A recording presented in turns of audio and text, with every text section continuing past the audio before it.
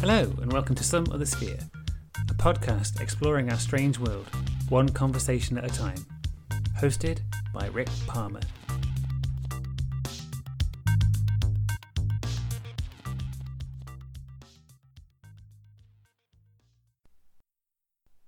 Joining me for this episode is author and historian Dr. Richard Sugg.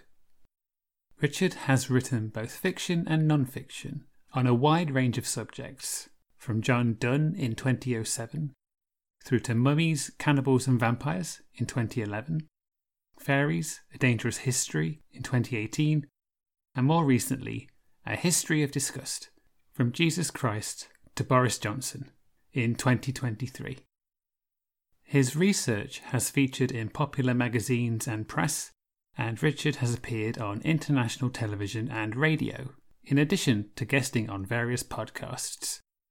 He has been published with institutions such as BBC History, The Guardian, The Lancet, Der Spiegel, and The New Yorker.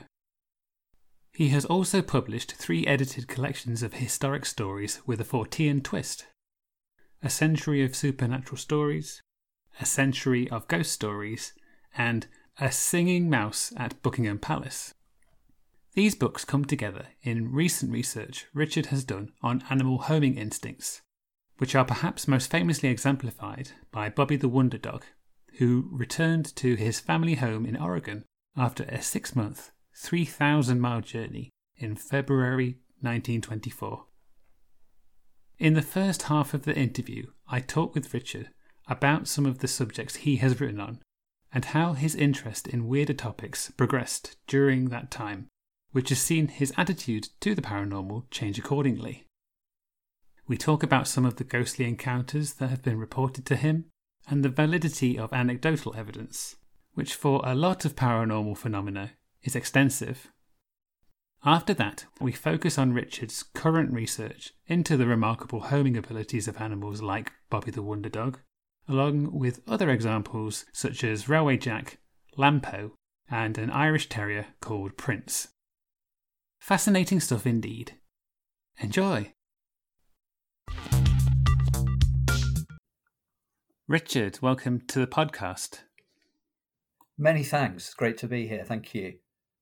You've written numerous books, both non-fiction and fiction. Looking at your bibliography, the earlier books that you wrote seem to be sort of looking at the weirder aspects of things like anatomy and medicine. What drew you to those subjects first off? Yeah, I can remember way back being in tutorials in Leeds University in the 90s with the late, great Park Honan, who was a fine kind of Renaissance and Shakespearean scholar, but also a great all-rounder, which I think has got a bit endangered. And Honan wrote books on Austen, I think, on Marlowe, but also on Browning. And he was just a great character, really memorable, wonderful character. And it was then I thought that there was something dense enough, really. There was something strange and other enough about the Renaissance, particularly Donne, actually, on whom I published my first book, John Donne, one of the great minds of the Renaissance, probably the most important writer in the Renaissance after Shakespeare. And very interesting, restless figure with a kind of dualistic mentality, looking backwards as we would see it and forwards to the modern world as well. So yeah, there was that book on Donne, book on anatomy as this huge new challenging medical discipline struggling out of the clutches of theology in the 16th century, Vesalius particularly, but then just hundreds of people really taking up anatomy as a very powerful intellectual tool. And we're still kind of left with the remnants of it now. People talk about anatomizing and dissecting subjects. Sometimes people are not medics, but analysis really is a descendant of that very powerful sense of cutting something up in all its detail, getting to the depths of it and so forth. And analysis is probably the most powerful single intellectual catchword we come across most of the time.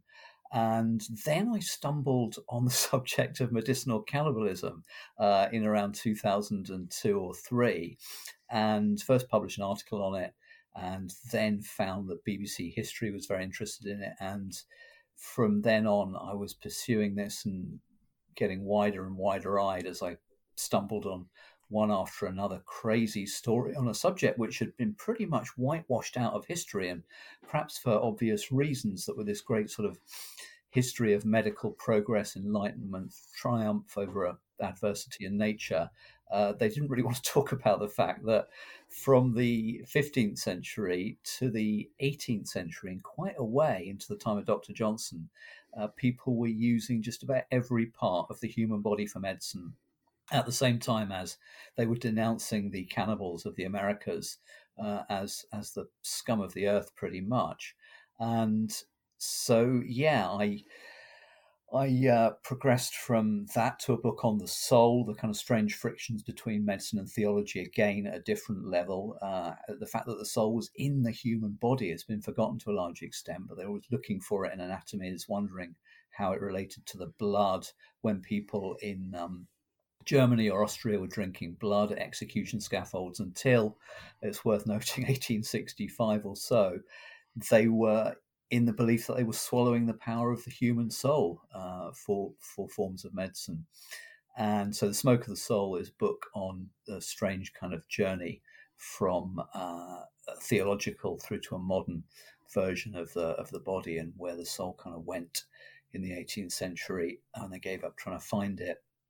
And recently, a big book, huge book, has been Talking Dirty, History of Disgust from Jesus Christ to Boris Johnson, which I made, I hope, a lot more fun and colourful than the subject of disgust might suggest. But I think disgust is so important because, as one of the 6 big emotions in Darwin's classification, it's the one that doesn't get talked about. So it's a kind of dark alternative history of all the ways we make ourselves human, all the things we push away from ourselves, and how those things change to a startling degree over quite a short period of time. I can remember being a child and no one was very disgusted by smoking, and that's become a huge one in campaigns about censoring cinema and TV and so forth in recent years.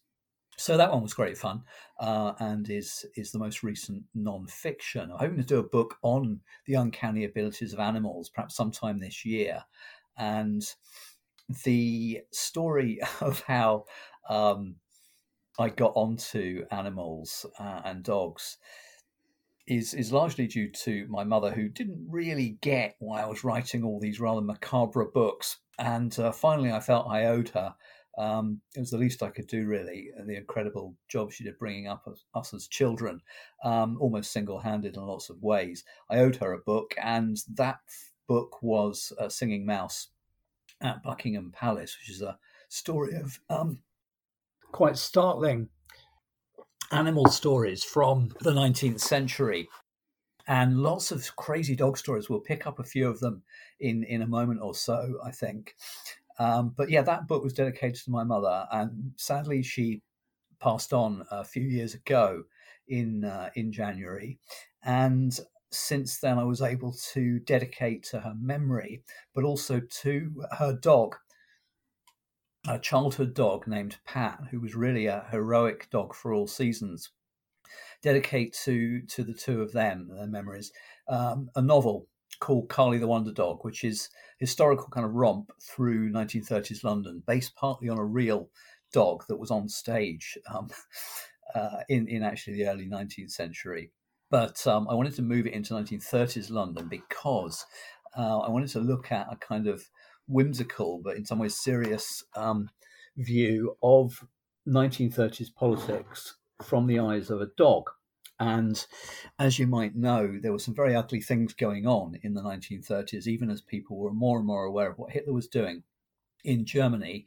The aristocratic Oswald Mosley was marching black-shirted fascists into the Jewish East End of London in 1936, and he was granted a police escort by the Home Secretary.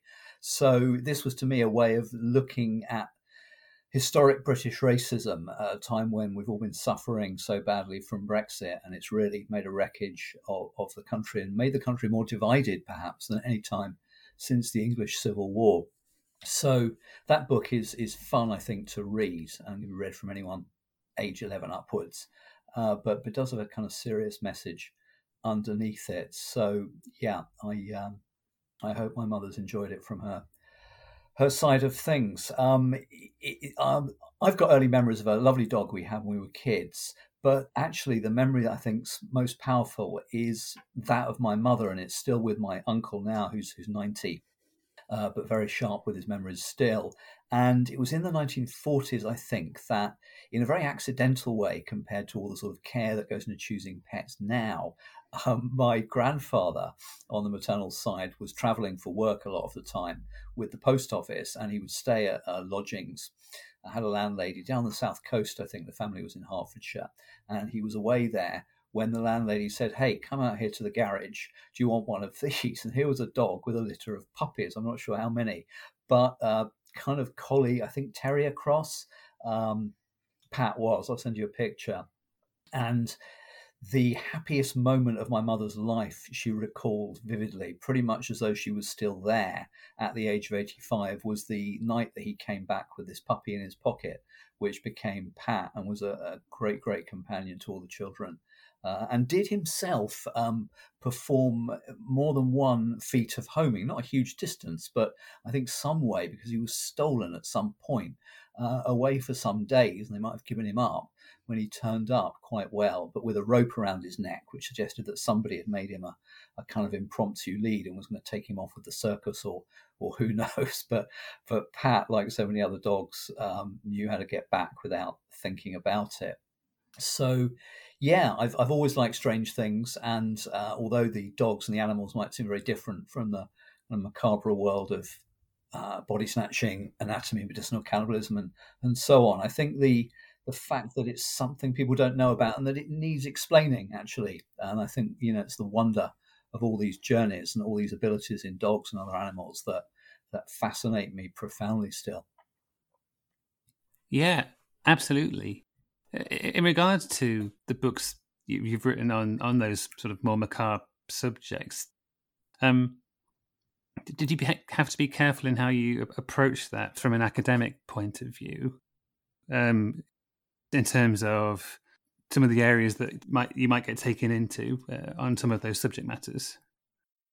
In what sense? That it would offend somebody, or more in terms of, I generally get the sense that the paranormal and Fortean subjects are not encouraged to be written about.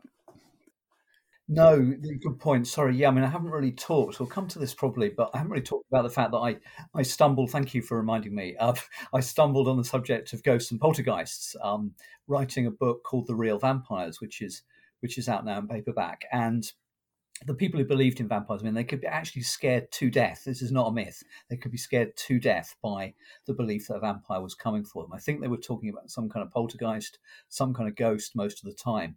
So they weren't really just imagining this, but you could make sense of most of their beliefs by a bit of careful thought, rummaging, further research. The thing I couldn't make sense of was that they did seem to be talking about poltergeists across Europe, across centuries. And yeah, showers of stones being thrown through windows from nowhere, hammering noises on the roof with no source, people being thrown out of bed, attacked, people in a state of absolute terror. I mean, they fled their village, for example, on Mykonos in 1700. And I started reading about poltergeists. I thought I'd better follow this story where it goes. And it's a good point that you do come across some unease and some sort of embarrassment or scowling or what have you in academic circles. And yet, what really got me going on this subject, because I couldn't quite believe it for a long time. I mean, all these people are saying the same thing, every type of person, but it's outside all of our normal frames of reference pretty much, and certainly out of what's taken for rational science. Anyway, I'd been reading about this at great length. It was making my head hurt. I was in the British Library in London, put the books on the desk and went out for lunch. And it was an old friend and colleague that I'd known for about 8 years. We'd been through some quite heavy weather, been some tough problems for a friend of ours who we'd had to look out for. So we got quite close, really, and talked about a lot of different things. And we talked about this and that for about an hour, and then I said, "Have you ever come across poltergeist?" It was really on my mind. And she at this point went white, silent, very nervous, and presently said, "Can we go somewhere more private?" So off we went, somewhere more private, actually to the Quaker Garden down the road, if you know, on Euston Road.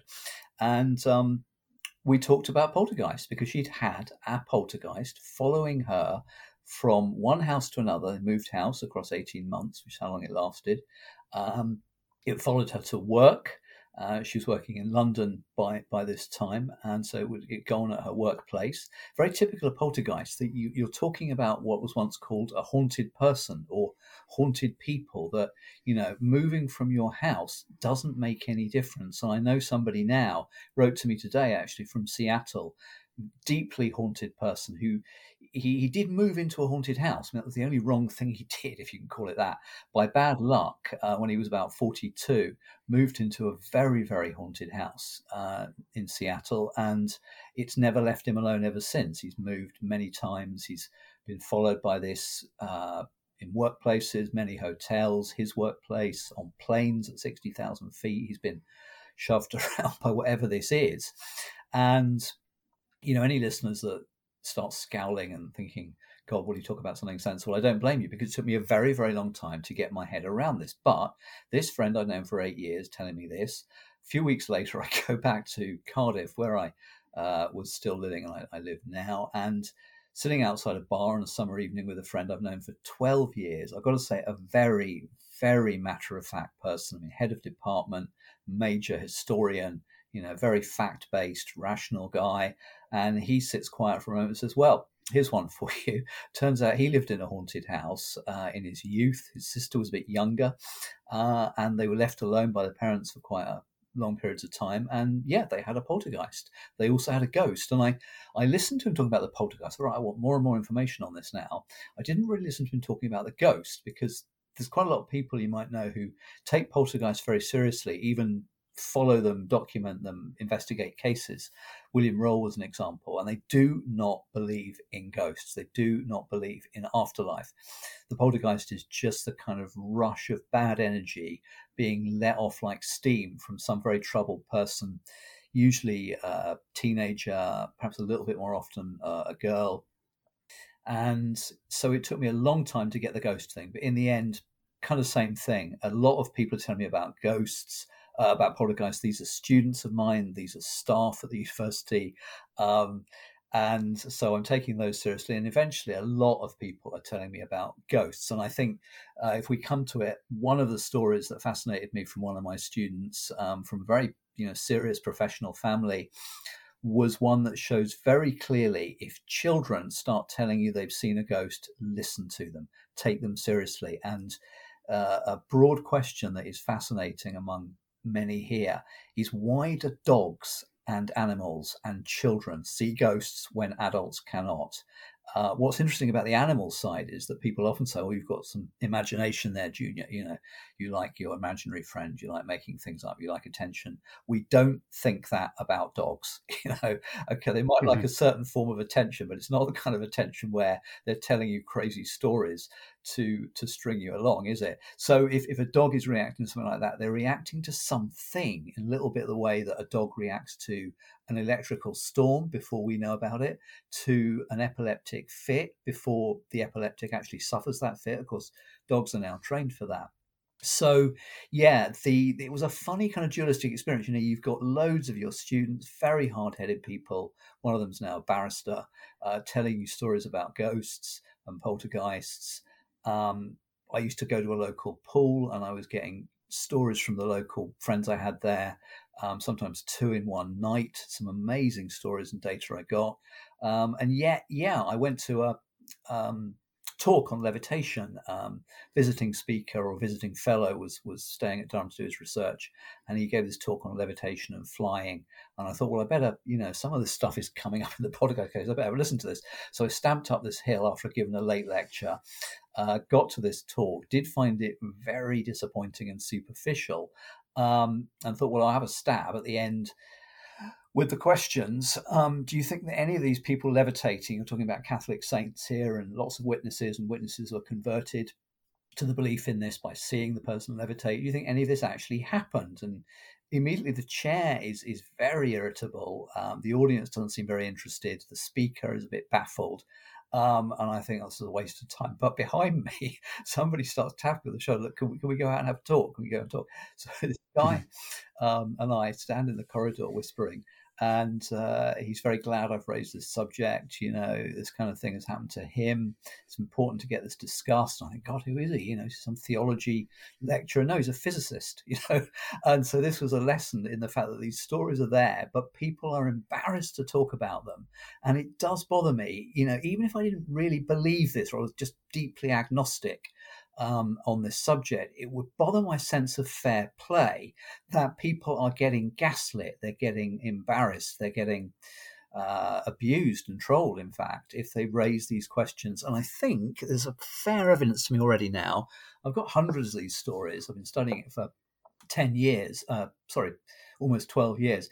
And fair evidence that women are getting more trolled and gaslit on this subject because they're more ready to talk about these things, and it's possible that they're a bit more sensitive to them as well. So yeah, that was a strange experience. But I've got to say, what's funny about ghosts is not that they're spooky, they're dark, they're terrifying. Sometimes they are, but it's actually, what's funny is that they're hiding right under our noses in plain sight. All you've got to do is go and ask a complete stranger every day, and you will get countless ghost stories in a year. I promise you, I've done it. Yeah, I was reading on your website, you were talking about how, and you mentioned it earlier, it took you a little bit of time to become more comfortable with the subject matter of ghosts, but it was the sheer weight of stories that you encountered that helped you with that. Yeah, that's it. I mean, it's really like any research. If you've got enough evidence, then you take it seriously. You've got a subject. It's not just a few wacky people who like wacky subjects. It's every possible type of person. I mean, it really is every social, professional, global type talking about this, and across history. It goes back way BC.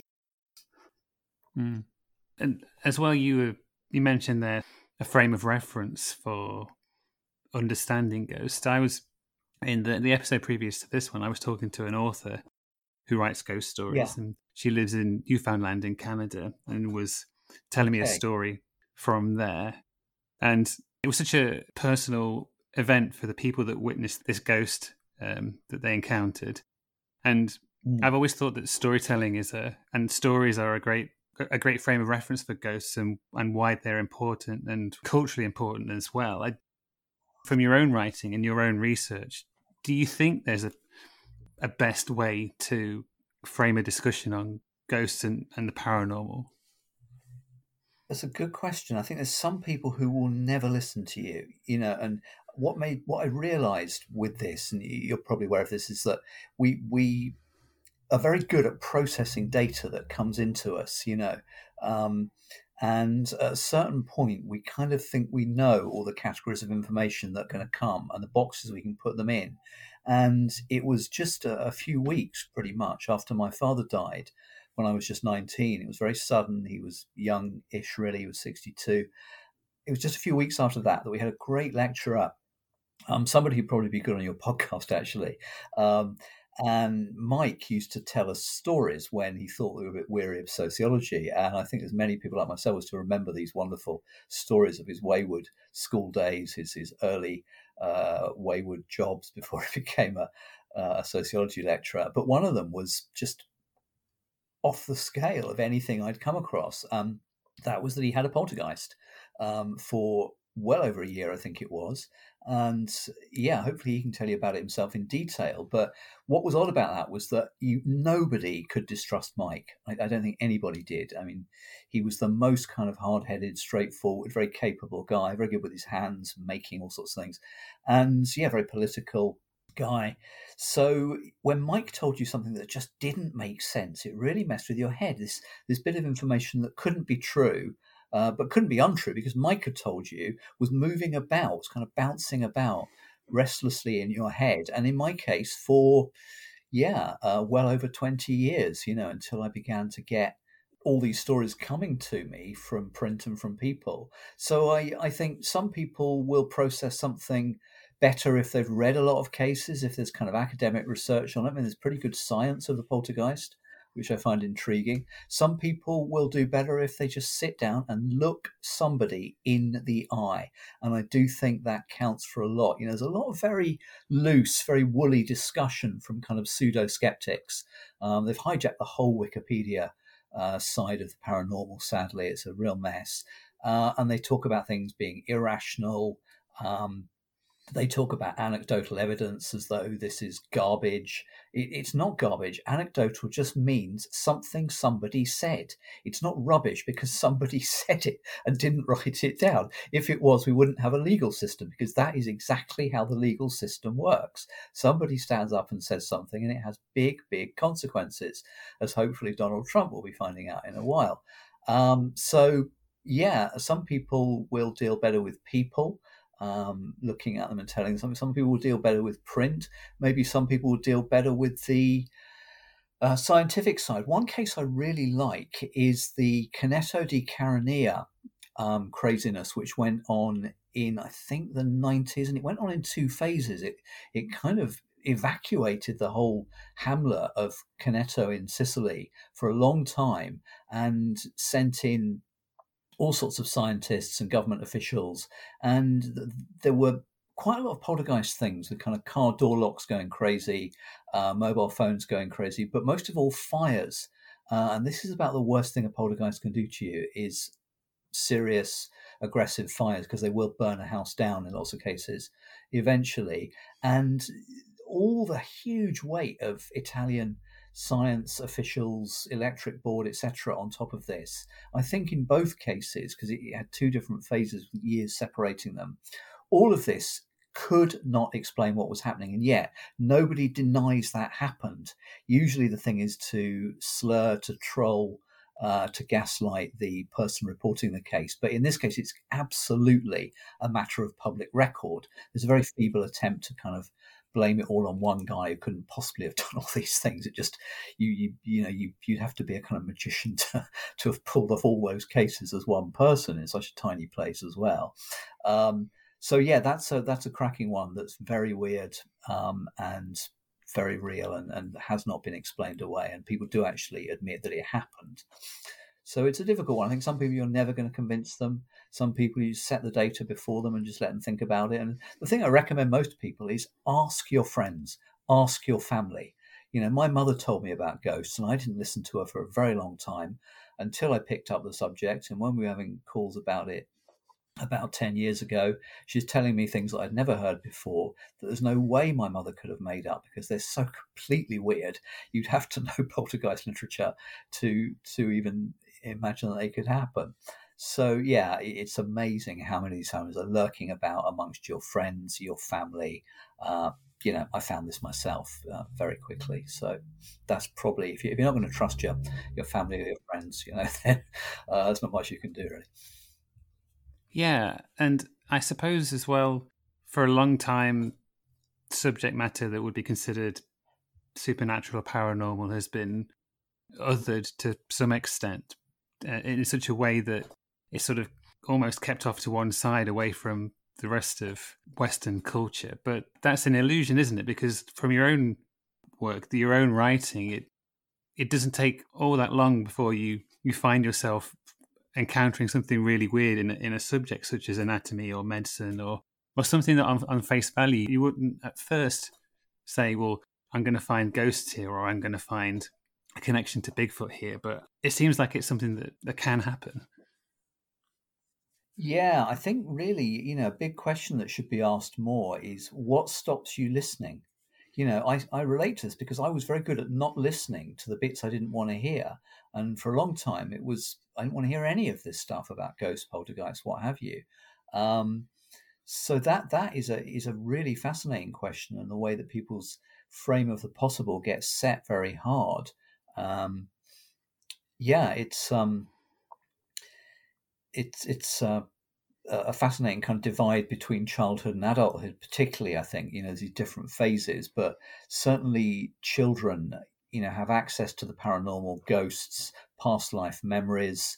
I was in an airport for just 5 minutes talking to a woman as we were waiting for the boarding queue, and I was outlining the books I wrote and the ones I wanted to write on ghosts, which would be the most interesting. She was very polite and kind of quiet, and I thought she just thinks this person's completely mad. I hope he's going to go away soon. And then she pipes up and says, "Well, that's interesting because when I was a little girl," and she meant kind of, one or under. Um, an old lady used to come and read to me in bed every night.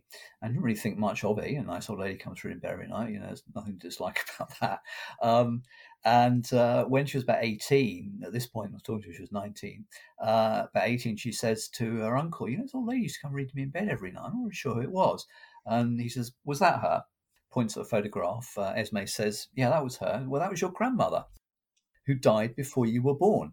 And I think one thing people need to realize about the paranormal is children's sense of what's, normal, possible is very different to ours. And there's something healthy about that. In a lot of cases, if you say that they're seeking attention and so forth, well, how are they? Because she never thought she'd seen a ghost until she was 18. She wasn't going telling everyone about. There's many cases like that. People I know well have had that similar experience. And yeah, if you think about it, that's exactly what a grandmother or grandfather would do. That is exactly what they would do. People don't change that much when they die. If they're nasty and miserable when they're alive, they're nasty and miserable when they're dead. And if they were lovely people when they're alive, who love children, then that's what they'll do when they pass over. So there's a lot to be grateful for in this subject. There's a lot of hope and light in it. But yeah, the way that people's framework gets set very hard, I think some of it, to be honest with you, people who get very, very angry about this, people who just get very derisive and furious, and you see this on these kind of web forums and things, I think they've got probably a form of OCD. It would be fair to say that, that everything's got to be so precise and so neatly ordered that they get furious and kind of confused and disorientated if they have to process something a little bit difficult. But it is hard. I was nudged into the subject kind of by accident. I pursued it because that's what I did. That was my job. Yeah. Another subject that you've written on is fairies. And I can admit that up until relatively recently, I probably would have maybe slightly scoffed at the concept of the existence of fairies, to my shame. So would I. So would I. Yeah. But now, having done a bit of reading, I'm completely on board. I mean, and it's similar to what you were saying about people's experience with ghosts. So there are just too many examples of people encountering something that, if you were to describe it, well, that's a fairy. Like you've encountered a gnome or something. There are just too many cases of where people have had that sort of experience. Yeah, that's it. That they're every possible type of person. Children maybe have a bit more access to this, but what's also interesting is that dogs react very strongly to something that an adult human is seeing. They react in quite a hostile way sometimes, quite frightened, and the creatures in question can be quite ugly, alarming. They don't follow modern stereotypes. And yeah, I started off this book thinking there could be a lot of strange stuff. There was a lot more strange stuff than I expected. But the one thing I think I was going to have to bother about or waste any time with is, do fairies exist? And yet there's a massive 400-odd page book edited by Simon. And Simon will come to me in a moment. Simon Young? Yeah, it's called Simon Young. Thank you. So yeah, edited by Simon Young, collected by a woman called Marjorie Johnson way back. Seeing fairies, every possible type of person is in there, and you can't just call them all fantasists. I don't think so. Yeah, I've never seen one. I probably never will. I don't. I met one guy who saw something very odd, which sounded like a fairy type when he was a kid. I think his school friends saw it as well. But yeah, there's far too many accounts not to at least pursue the subject. You can be agnostic if you like. I sympathise with that because fairies are alien creatures knocking about down here, sometimes sighted in UFOs, etc., ghosts, they kind of make more sense than fairies, because ghosts are just people who were alive and are now dead. Okay, it's a bit of a leap for many people, but it's not weird in the way that a completely different species, where does it come from? Where does it live? Where is it going when it disappears? That's weirder than ghosts or aliens, really, I suppose. But yeah, if it keeps getting said, then pay attention, I think. Thank you for taking the time to listen to this episode of the podcast. I hope you're enjoying it so far. I have a favour to ask, if that's okay. Once the episode is finished, if you can leave a rating, a short review, and maybe even share it on social media, I'd be very grateful. They're all brilliant ways to promote Some Other Sphere, to help people like yourself find it and increase listenership.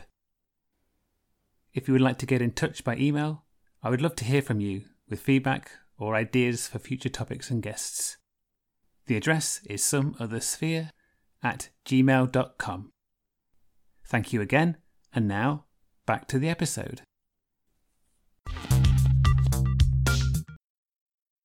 So, let's get on to animals, dogs, and their miraculous journeys. What drew you to this subject? I know you've talked a little bit about it as we've had our conversation so far, but what drew you to the miraculous journeys that some of our four-legged friends have made over the years? Yeah, it was, funnily enough, a bit of an accident. I would routinely do research on old newspaper databases, which is a terrific recent source for finding stories on your subject now. And newspapers were better in the old days, really. Local news has gone down very badly. Most people would agree, certainly in Britain, I suspect in America as well. But there were a tremendous lot of local newspapers with very detailed, what we would consider minor stories, but actually stories about, dogs finding their way back across vast amounts of America, Australia, Britain, on their own with no obvious help and no map, obviously. And there were just a lot of animal stories per se. I was fascinated by how, if you lived in Britain in the 19th century, you probably didn't travel more than about 15 miles from your town, village, what have you, unless you happened to be rich and lived in, somewhere big like London, Bristol, Edinburgh. And yet, despite this very small scope of travel and physical experience, as it were, you had a very good chance of seeing an elephant, a tiger, a Tasmanian devil, a kangaroo, because there were menageries traveling the country and bringing these things to you, and they escaped quite a lot. So I was stumbling on these stories. They're sort of too good to waste. I'd wrap them down and keep them for reference. And I presently realised I've got a book. I've probably got another book like A Singing Mouse at Buckingham Palace, which in itself is not quite paranormal, but it's pretty weird by most people's standards. I mean, the fact that the central story of that title is true. Some poor people in a London slum discovered this mouse, which they first thought was their canary got loose, but no, it was a mouse singing quite beautifully.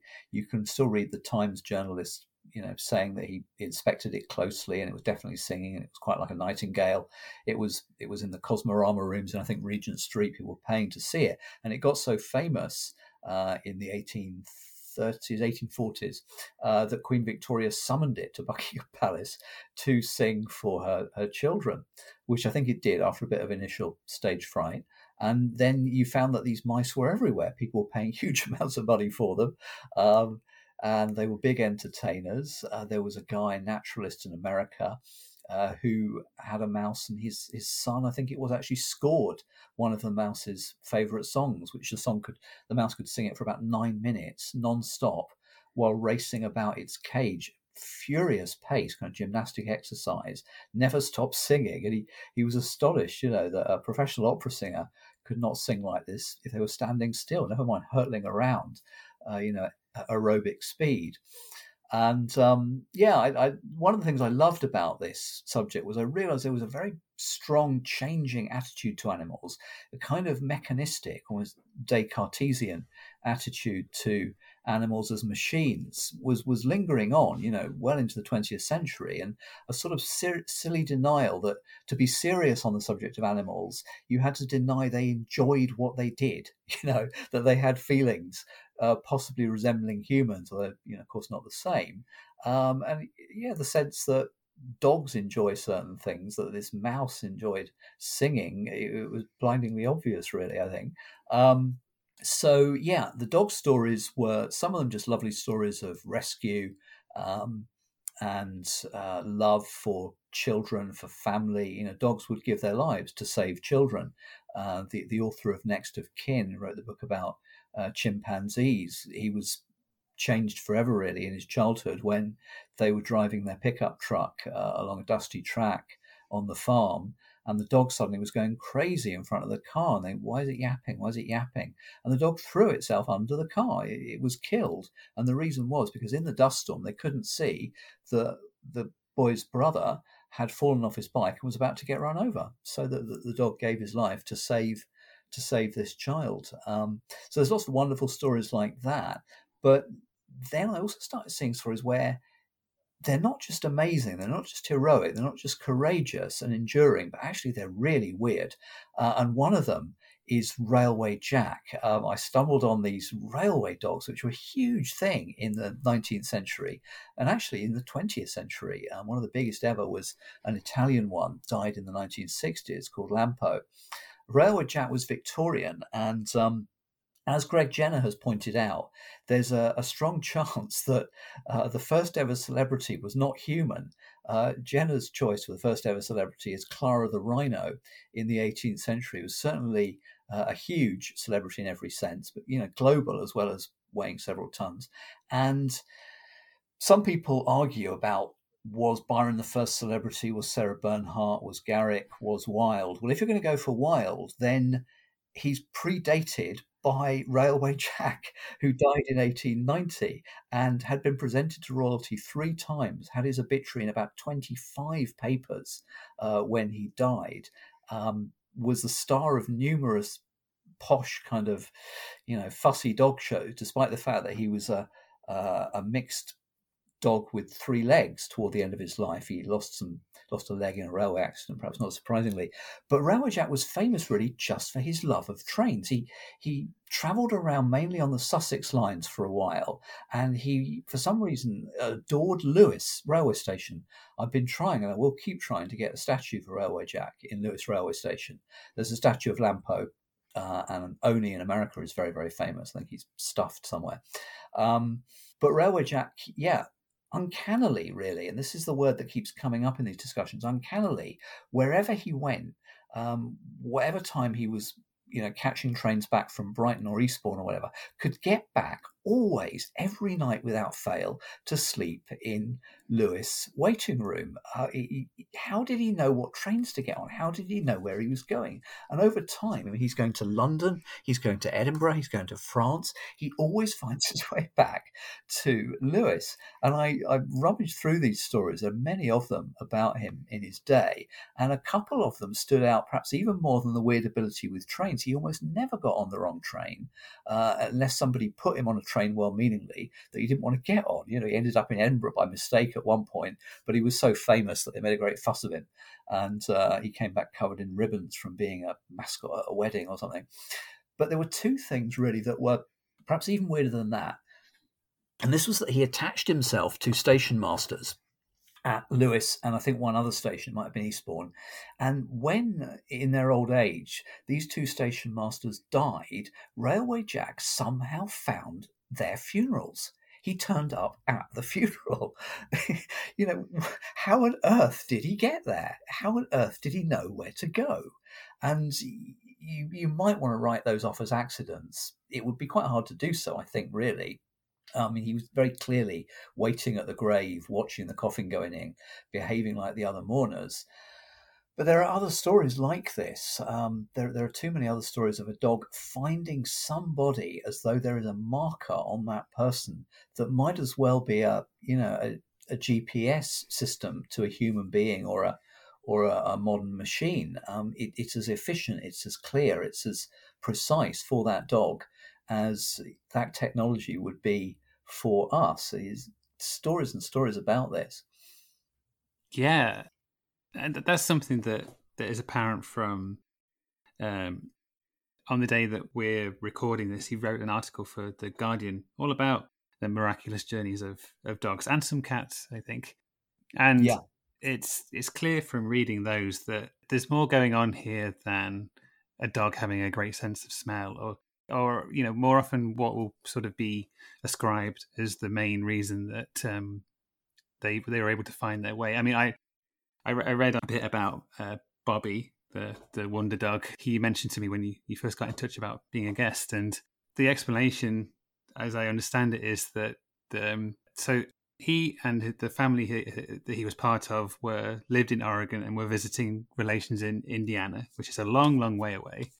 But because after they sadly gave up hope of finding him, they stopped enough along the way back, he was able to sort of pick up on that scent. And now that's obviously not the entirety of it in terms of initial explanations, but I think that's often what's cited when dogs do this. But if you look at the journey, that can't be everything, can it? No, I'll outline the journey, shall I, if we've got a moment, because the smell thing, you're right. People are always reaching for this against all reason, and it's when your kind of rational explanation becomes more irrational than anything else that you think, what's going on here? So yeah, the family drive in 1923 from Oregon, Silverton in Oregon, right on the west coast, by stages, stopping at what were called tourist camps. So it's a kind of a mixed petrol station and place to stop for the night. I don't know if they're exactly like motels, but they were useful, obviously, on a very long journey. And with a couple of children and girls, they had Leona and Nova, I think both under the age of 12. And yeah, they have a nice journey. Bobby rides on the outside of the car because it's fairly small for the 4 people and luggage. So he rides on the suitcase outside or on the running board, hops off to chase a rabbit, comes back. I don't think he's doing anything paranormal to find the car, but they're quite used to him kind of coming and going. And when they get to Walcott eventually in the middle of August, Frank Brazier is filling up the car when 3 dogs at once come out of nowhere, probably strays, and they all chase Bobby at once. Not surprisingly, he goes hurtling off. Frank doesn't think much of it. Presently, he's sounding the horn quite a lot. Bobby's not coming back. Then they're sending out search parties. They stay a bit longer than they mean to. No Bobby, no Bobby.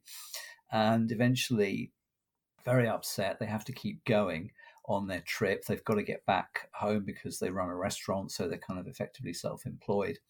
And they leave notice that anybody who finds Bobby, they'll pay for the train fare if he's crated up and sent back to them.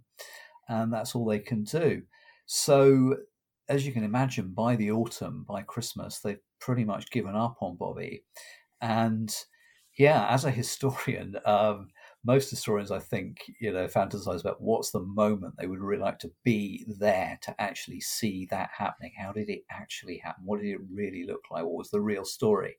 What was the real drama of that, rather than just the flat kind of reports we've got at a distance. And I got to say, I would love to have been there when my mother saw Pat come home in my grandfather's pocket.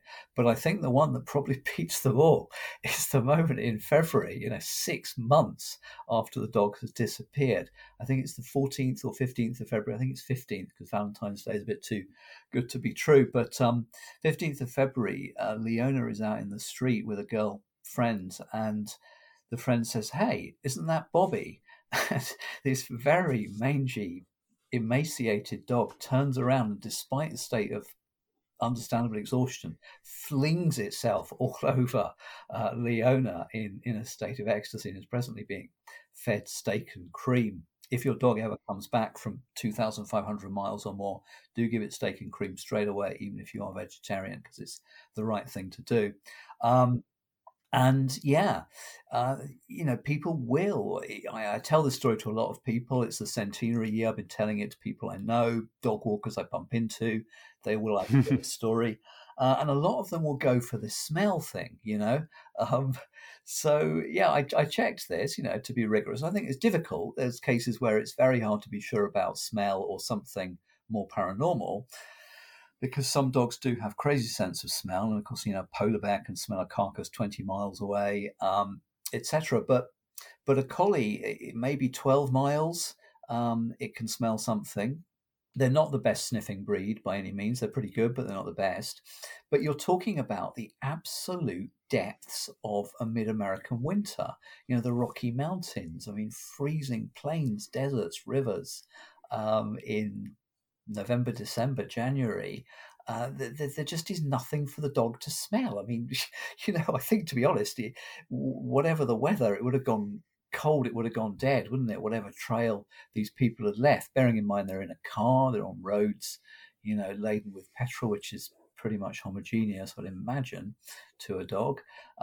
So yeah, people will go for the smell thing. There's a case in 2012, a guy, rather oddly, where he moved to in Florida, I think it was.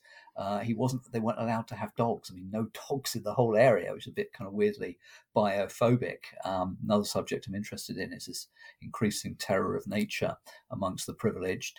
Anyway, couldn't have a dog, so he left it behind with some friends in, I think it's Carolina, 500 miles away, and the dog finds him in Florida. You know, it travels 500 miles, takes it to the vet, I suppose, to get it checked out. Useful thing now, of course, you've got microchips. So if somebody says, "Well, that's another dog. It's not your dog." Well, yeah, it's my dog. Look, it's microchipped. It's verified these cases recently. Anyway, the vet says, yeah, I mean, you look at the dog when it got home, it was going all over its old basket and all over him. I mean, you know, its sense of smell was going crazy. Yeah, but 500 miles. I mean, you know, what's it smelling exactly? It's this guy left a scent trail across 500 miles when he drove or flew or whatever it was to his destination. So, yeah, I think, you know, science has got very powerful, very successful, and it's got a lot of cachet, which a lot of it deserves, and I'm a big fan of it. But some of it, I think they get a bit carried away, and, you know, people are looking up to you. What's the answer? What's the answer? It's a bit tempting to come up with an answer, because that's sort of your job as a vet or an animal studies professor. But if you're reaching for smell in a case like that, I think your explanation is more irrational than my explanation, which I grant you seems weird, but is a better bet. Yeah, I think you're right. It is easy to assume it's instinct which has led to these miraculous journeys, but obviously there's more going on here. And I know in the article you've written, you mentioned a book by a chap called Robert Chapman called Telepathy, Clairvoyance and Precognition, and that cites some interesting research that was done about dogs that were released far from home, and a fair proportion of those were able to get home. That's right. That's been really invaluable. It's Charman. It's slightly unusual name, Charman, not Chapman. But Oh, yeah, sorry. I really recommend the book as a whole. Actually, it's an excellent kind of very concise, very no nonsense, very balanced presentation of loads of paranormal cases from a guy who's worked as a professional physiotherapist all his life. You know, he's in a hard-headed discipline during his professional life, now retired. And that's invaluable. The cases from Muller, it seems to be the Germans have done a lot of this research. They did it in the 30s, they did it in the 60s. And this guy Muller, rightly or wrongly, I mean, there seems to be some debate about this now. He classified his dogs before he started the experiments into alpha dogs at the sort of top, you know, the ones that would lead the other dogs, the tough, the sort of dominating ones. Upper intermediary, I think maybe omega dogs down below. Whether this is right or wrong, his classifications that he made played out in terms of which dogs could do the homing. So some dogs just got lost. They just had to appeal to somebody, which is a good strategy in lots of cases, especially a cute-looking dog. But the dogs that could do it was about 30%. They were mainly the alpha dogs, mainly otherwise upper intermediary dogs, as Muller called them.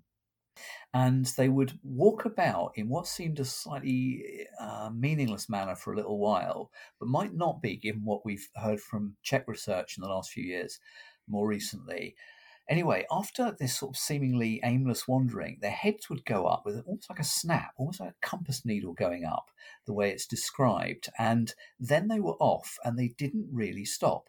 It was as though they were going on tram lines, on railway lines. Um, they made better progress when it was dark or when it was foggy, as though there was something like a kind of magnetic trail. I'm just using this as the best kind of analogy we have, rather than actually being magnetic, but something real and powerful drawing them and leading them. And when there was less kind of visual stimuli to distract, they did better and got faster. And over repeated experiments, they would take shortcuts and make the same trip quicker. And this has been seen many times with experiments that the dog gets better at it. But it's the dogs that what they do is it's called scouting. So sniffing, or I think they use the term tracking for sniffing as well, is certainly seen. And a Czech study recently found that dogs could make their way, wasn't a huge distance, about a kilometre back to the handler by sniffing. So fine, that works for a short distance.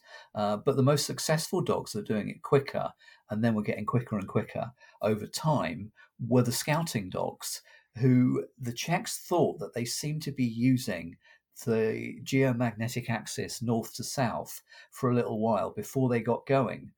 Now, I don't know about that. It's just an open question, that. But what that leaves unanswered is how a dog finds exactly the right place. It finds exactly its house across perhaps over 2,000 miles. And many of these journeys are 200 miles upwards. I mean, there are many, many of those. I don't think we'll ever get to the end of them. How does it find that exact place? Or, stranger still perhaps, how does it find the exact person when they're in a completely different country that they've moved to, that the dog has never seen before? This has happened. Mm. So it's as though there's something, a very powerful link between animal emotion that lays down a print, but a very, a real thing is kind of like a beacon there on that house, that person, that family. And how long does that take to form? How many years does it need? What type of dog? How much, love does it have to have?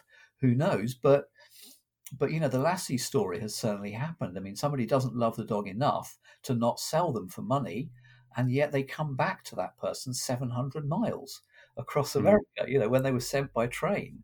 And they clearly weren't so beloved that they couldn't be sold. So, yeah, something, we have the clues, we have the parameters, we don't have a full explanation, but we know in a lot of cases what it is not, and it is not a sense of smell that is able to do that across that distance and that length of time. That there isn't anything that powerful to linger for a year or so in some cases, and that precise that it turns up on a doorstep. I mean, interesting case, just briefly, I found in this research, an Alsatian called Barry in the 70s in Germany. A great name for a dog. Yes. Well, apparently, Barry Miles, the great chronicler of the 1960s,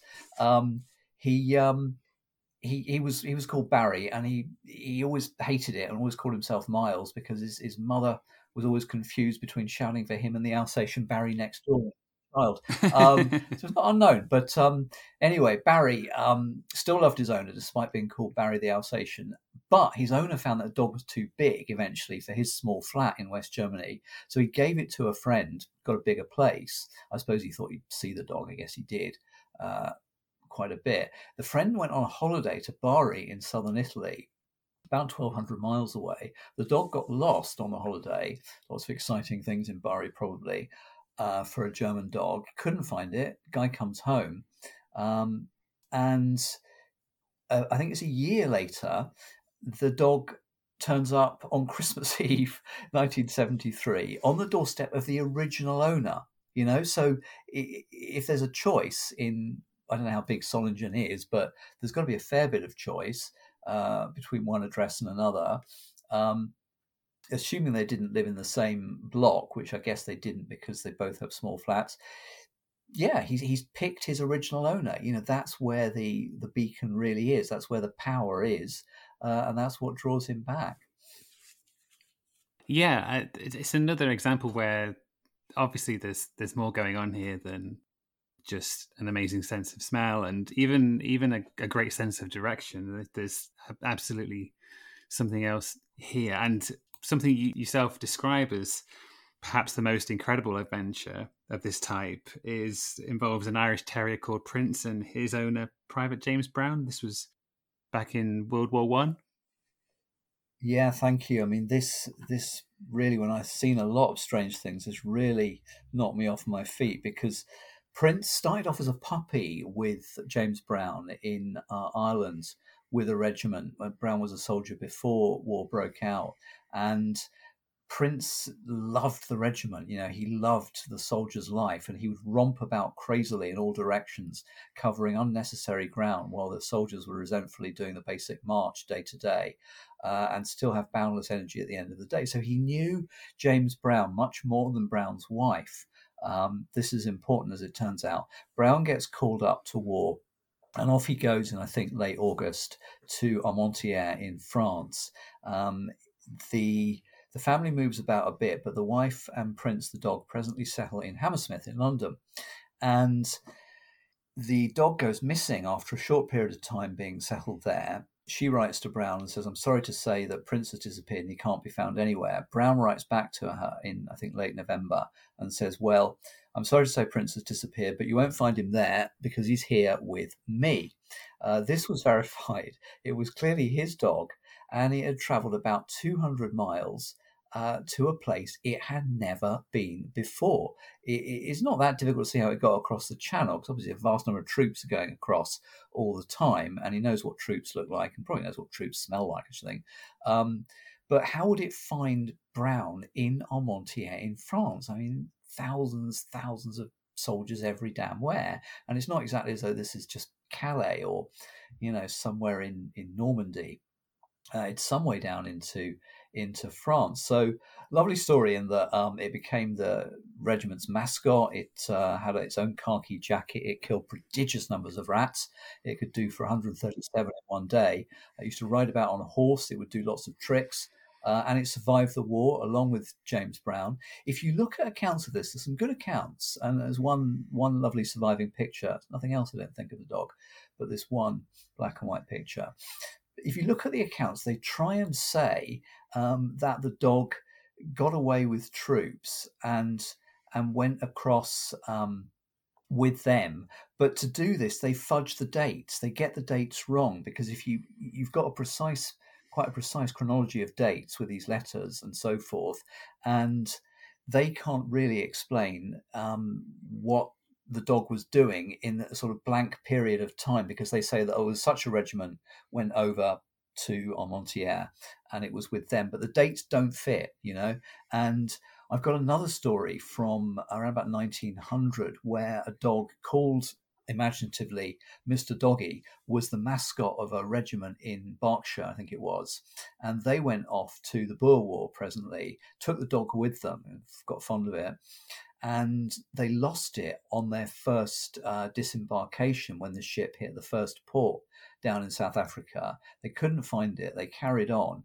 They then made another stop, I think, by boat. They then marched over land about 300 miles, so about 500 miles difference to where they'd lost the dog.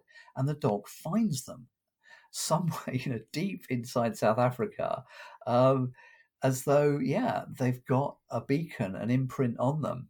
And that, as we briefly glanced at, perhaps, has happened with at least one cat. Very famous 1950s case of a Persian cat called Sugg.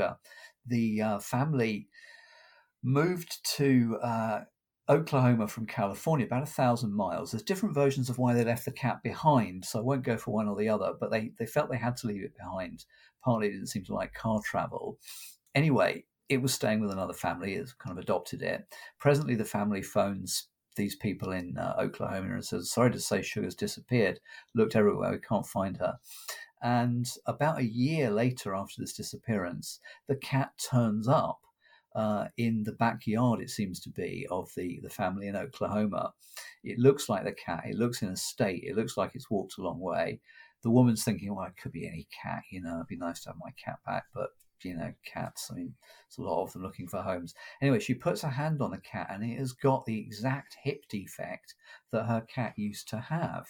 So here we have a cat, which is a bit more unusual. It seems to like their homes more than their owners, finding its owner across 1,000 miles somewhere it's never been to. Again, the animal's got this beacon, has got this weird kind of psychic imprint on the owners, and there you've got it very clear for you. It's not the place, it's the person.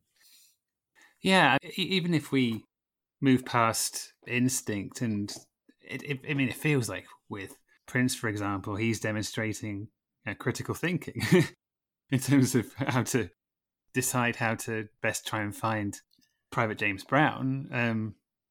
But as well, it's incredible determination. And you end your article by saying, perhaps we will fully understand the exact science of these uncanny adventures someday, but for now, the most accurate and plausible answer to how they all did it is simply love. And I think that's a great way to end that article, and something that I think is more than likely the answer. Yeah, thank you. I mean, we can't entirely get inside a dog's or a cat's head or body and know what that love feels like, but it clearly is very, very powerful. I think that old fashion of pretending that animals didn't have emotions, is rightly laid to rest now, because you get stories about dogs reunited with their owners where they go crazy with joy. People think they're going to kind of die of joy in the initial stages of being reunited with them. And there is Bobby's family is now long gone, of course, but there is a lady around, as far as I can tell, still in Italy, using the wonderful homing device known as the Facebook. Myrna Berlusconi was a little girl in Italy in the 1950s and I think early 60s. And there is a wonderful, wonderful book, it's a book that a guy wrote only because of a dog, really. I mean, in some ways, the dog wrote the book, but the last great railway dog was Lampo in Campiglia Maritima, sorry, not far from Rome. The dog just turned up in this station out of nowhere. No one knew where he came from, so he was called Lampo, which means lightning. Turned up out of nowhere like lightning, and people got fond of the dog. He loved the station. He became fond of Barlatani, who was the junior station master. He wasn't the guy in charge, which was important, as we'll see. But anyway, he liked the station. He liked Barlatani's family, and he had a weird routine, which again really defies rational explanation as we know it, that he would stop the night in the station and then he would catch a train to another station, which was Barlatani's hometown or home stop. And he would get to the Barlatani household in time every single morning to walk Myrna Berlatani, and you can see pictures of her and the dog. She's about 4 or 5 years old, possibly even younger, walking her to kindergarten every morning. The dog then goes back to, I don't know if he goes back to the house, but he goes back to the station. He catches another train to go back to Campiglia Maritima. He spends a bit of time there. He enjoys watching the trains, and he seems always to know when a train's going to come in way before anybody else. This one's looking at a bit more. Anyway, in the afternoon, he gets his journey again in reverse. He goes back to the home stop of the Barlatani family. He walks back to the kindergarten. He meets Myrna. He walks her home. He does this for a long, long time, I think possibly years. Eventually, the station master in charge of Barlatani and the whole place gets a bit nervy about the safety problems with the dog, and he exiles him down south, I think to Naples. And everyone's very sad, not least, of course, Myrna, presumably, has lost her childhood dog. So months go by, I think it might be 6 months, and everyone's given up on the dog, and it comes back on a train from Naples. The station master's still not having it, and he exiles the dog by train even farther to the very south of Italy, as far as I gather. And this time, an even longer period goes by. They completely give up on the dog, and it comes back again. Presently becoming so famous that in 1961, I think it is, it's in This Week magazine, which was then a very big magazine in America, and it gets more space than President Kennedy. And yeah, like Kennedy, dies an unnatural death, but I think a happier one, is killed on the rails eventually at quite a good age. And yeah, Lampo has his statue up there in the station. You can see it to this day. So I think a lot of other countries have done a bit better than Britain has. I would like to see a statue for Railway Jack. But yeah, that's that kind of love. I think if you ask Mila Bertani, I'm hoping to get in touch with her. I think she'll have very vivid memories of Lampo. Um, we understand the love, but how he did it day after day after day, we don't really understand. He never seemed to get on the wrong train. Yeah, it's remarkable. As someone who loves trains, I am a big fan of Railway Jack. Well, Richard, this has been a really fun conversation. Thank you so much for being a guest on the podcast. Likewise, thank you, many thanks. It's been a great range and great hour and a bit. Thank you. If people want to find out more about yourself and your books, how best do they do that? Yeah, I am on quite a few other podcasts for different subjects. Obviously, it's quite a range of things, but pretty much everything is on Amazon. So I've got an unusual name. Luckily, you can find my books there. And I do post on research, new research, old research, ongoing things on Twitter pretty much every day. And one that's very much worth mentioning, along with TikTok and Instagram, is Substack, which is in its early stages for me at the moment. But the advantage of this is you can post longer videos than on Twitter. You can post long pieces of text. So if you want to get a taste of Talking Dirty, History of Disgust, or Mummies, Cannibals and Vampires, or The Smoke of the Soul, and other books, I'll be putting stuff up there as time allows. Introductions to those are up there, and that gives you long reads on quite a lot of my research, along with just videos talking about little individual stories. So yeah, that covers most things, I think. If anyone wants to get in touch with me on Twitter or via yourself, dog stories, I would love to hear. I've started getting them already since today's story has gone up, and I really do think a lot of fascinating stories that we haven't guessed at yet are sitting out there, from everyday dog walks in all parts of the world, and love to hear more of those. Great, yeah. Well, I'll put information about your social media in the show notes. Great. Brilliant. Thank you, Richard. Thanks again.